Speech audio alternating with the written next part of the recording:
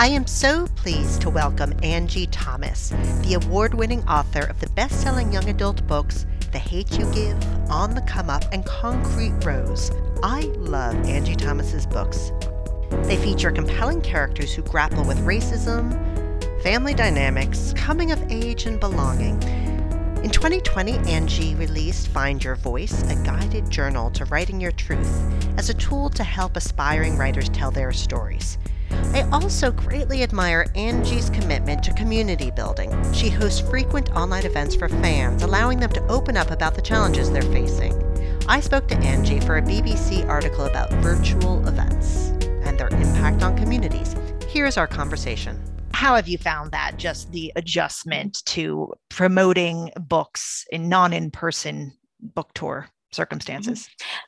Yeah, it was an adjustment initially. I think that's true though for all of us in adjusting to this pandemic world. It takes a little time to get used to it. I missed, and I still miss, seeing readers in person and interacting with readers in person. But what I do love about doing virtual online events is that readers who maybe wouldn't have had access before now have access. Especially since I write for young people. Sometimes, I have young readers who their parents can't afford to miss time from work to take them to an event, or they live 30, 40 minutes away from where my event is taking place, or I'm not even doing an event in their city or their state, or they're disabled and unable to attend for whatever reason. So I do love the fact that virtual events allow more people to get access to you. But it definitely took adjusting as far as the interaction part of it. I miss seeing readers in person and interacting in person and seeing their reactions in person. I miss that, but it has its pros and cons.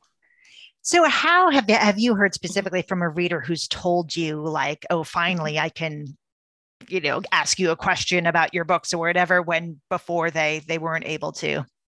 Yeah, I have. I've heard that. And I've not just been doing like my official events virtually, but I also have started doing more Instagram live events, which are a little more casual. Young people will come, and I don't announce them or plan them. I just randomly do them with another author friend of mine. And so we'll allow young people, they'll come in and they'll ask their questions, but also we will have just conversations, and it doesn't feel like a formal setting. So, things are a little more comfortable for them in that sense. But I've heard from kids who were like, I wanted to go to your event when you were so-and-so, but I couldn't get there. So I'm glad I get to kind of talk to you on here. So that's been a huge advantage, especially for disadvantaged young people who don't have always the means. They have cell phones. A lot of them have cell phones nowadays. So that makes access to us authors a little bit easier. So I am thankful that it's made me decide, even once we do get back to in-person events, I still want to do some virtual events for those young people who can't get to them for whatever reason. And do you work with your publicity team for the Instagram lives, or is it more something that you take on and organize yourself? Yeah, it's mostly just me doing it myself. Just it's me and a friend of mine named Nick Stone, who's also an author. Yeah. So sometimes Nick will text me, maybe on a Friday. We may do one today, and she'll be like, "Hey, you want to do a live today?" And I'm like, yeah, let's do it. What time you want to do it? All right. And we just hop on. We don't announce it or anything. And the great thing about Instagram is it sends a notification to your followers telling them, hey, so-and-so is live. So it's kind of a surprise element. And I like that. I actually like that it's not planned, that it's not something set up by the publisher, because we get to have conversations about things beyond books on these Instagram lives. We get to talk about the publishing industry. We get to talk about social justice. We get to talk about just life in general. We do wellness checks. We ask everyone, how are you doing right now? And we remind them, it's okay if you're not okay. And we're honest also about our own mental health struggles during all of this. Because I know as a YA author, the most important thing for me to do is to be honest with my readers.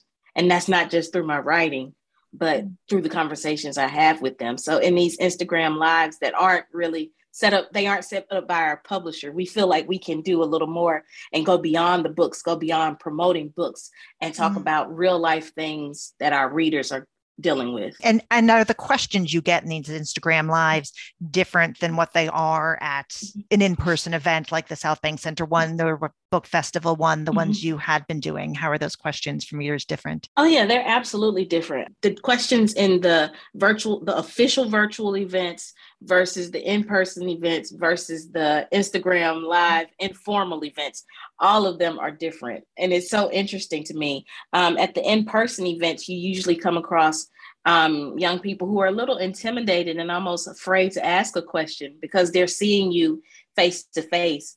The internet gives you a little more boldness, a little more confidence. So questions that they may have that they wouldn't necessarily ask in person, they will ask during these online events. But then when we're doing like the Instagram live events, they get a little more, even more informal with the questions.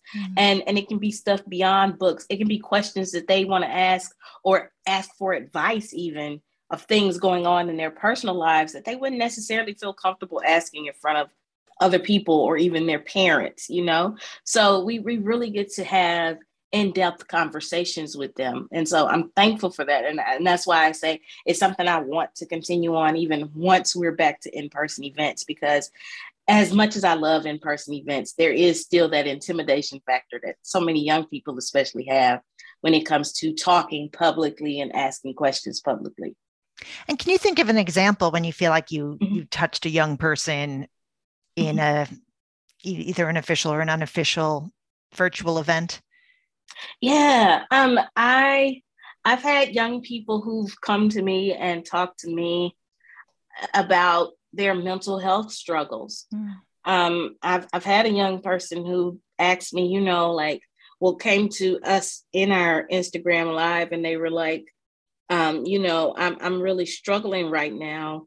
What do you do when you're struggling? And I was honest with them, and I said, I go to therapy. And I had a whole conversation about therapy is fine. It's okay to say I'm not okay. It was my way of hopefully removing that stigma for them. And I told them, I said, look, there are resources out here that can point you to even free mental health services. There's nothing wrong with getting help. And I was even honest about being on medication. I'm on anxiety medication. And I was able to tell them, hey, this is what I do. And this is what helps me. And there's no shame in that. There's no shame in you reaching out for help.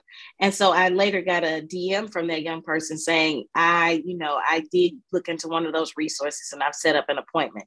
So it's stuff like that, things that they may, if we were having that event in person, and let's say they were there with their parents, sometimes young people, teenagers especially, don't want their parents to know about these things in their lives because there's so much shame. And then not just that, they don't want an entire audience of strangers knowing, because a lot of times when they're asking these questions, they're asking me in front of hundreds of other people. So they're getting up in front of a microphone and they're posing this question, whereas the internet gives them this sense of being anonymous. It gives them this chance to, to ask this without feeling judged or seeing judgment around them. So again, it's allowed for more in-depth conversations, more personal conversations. And I've seen multiple instances where it's actually helped young people. Oh, that's lovely. Now, has there been any technical difficulties you've had? Have you had any sort of just logistical struggles, with the world of technology? I've been lucky. I have not had nearly as many tech issues. I've had to kind of set things up so I can avoid them. So I have my lighting. I'm not using it right now, but I have my lighting. I have multiple microphones available. I have multiple cameras available if I need it. So I try to plan ahead for technical issues. I have multiple internet connections. I have 2 routers in my house. So if one form of internet goes out, I have another one, So I try to prepare for the worst and hope for the best. And I've even been lucky in the sense that I haven't been Zoom bombed. But that came from learning from some of my peers of their experiences of, being bullied and racism in these Zoom bombings, that it made me go to my publisher and publicists and all these people who set up my events and say, look, if I do this, you have to have certain security measures put in place or I'm not doing it. It was a form of self-care, and it makes things sometimes, I guess, a little more difficult for them, because it would be great, if we could just promote events and just drop the Zoom link on Twitter and like, hey, come on, come on. But that's not the world we live in. So I had to make sure I put my self-care first and say, hey, yeah, I know this is a technical issue, Zoom bombing. It's a technical issue, but it will become a mental health issue for me if it's not addressed. So let's put these measures in now so this won't become a problem. But yeah, I haven't experienced a lot of tech problems in that sense. And I'm thankful for that, but it's because I over prepare. And has your publicity team, are they happy for you to do things on Instagram, outside of the official events? And do they make you run them by them, or are they happy for you to kind of take them and run with them? Yeah, they're happy for me to do what I want to do. I have not been asked to stop, and I don't have to run it by them. A lot of times, actually, it's funny, my editor will join in or my agent will join in and watch.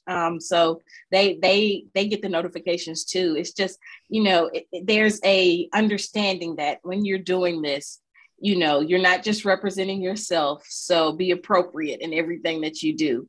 But I'm free to do these events how and when, these unofficial events how and when I want to do them.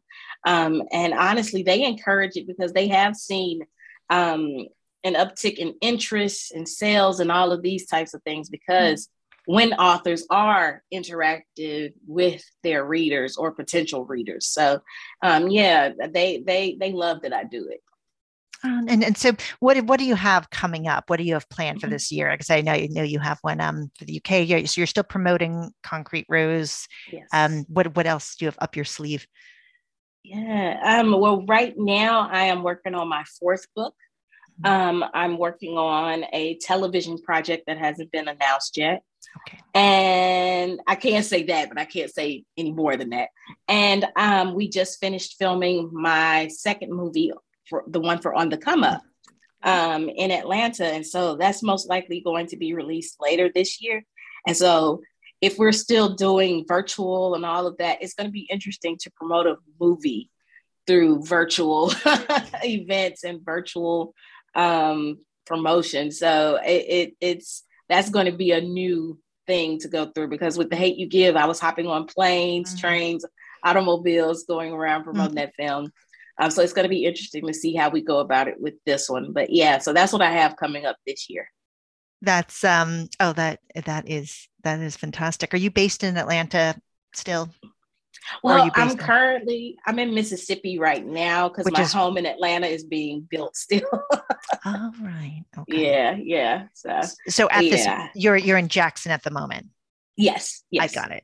Okay. But you spent, I lived in Atlanta for 6 years, so I have a cool. soft spot in my heart. Well, thank you for this. It's been really great to read your books and follow how you've been promoting them, but thank you. Inspiring. So thanks very much. I appreciate it. I look forward to seeing you virtually and maybe in person one day. Let's hope. Yeah, that would be great. And if you need anything else, please don't hesitate to ask. Yes. Well, thank you so much. All right. Well, take care, because I will be in touch. All right. Have a good one. You too. Bye-bye. Bye-bye.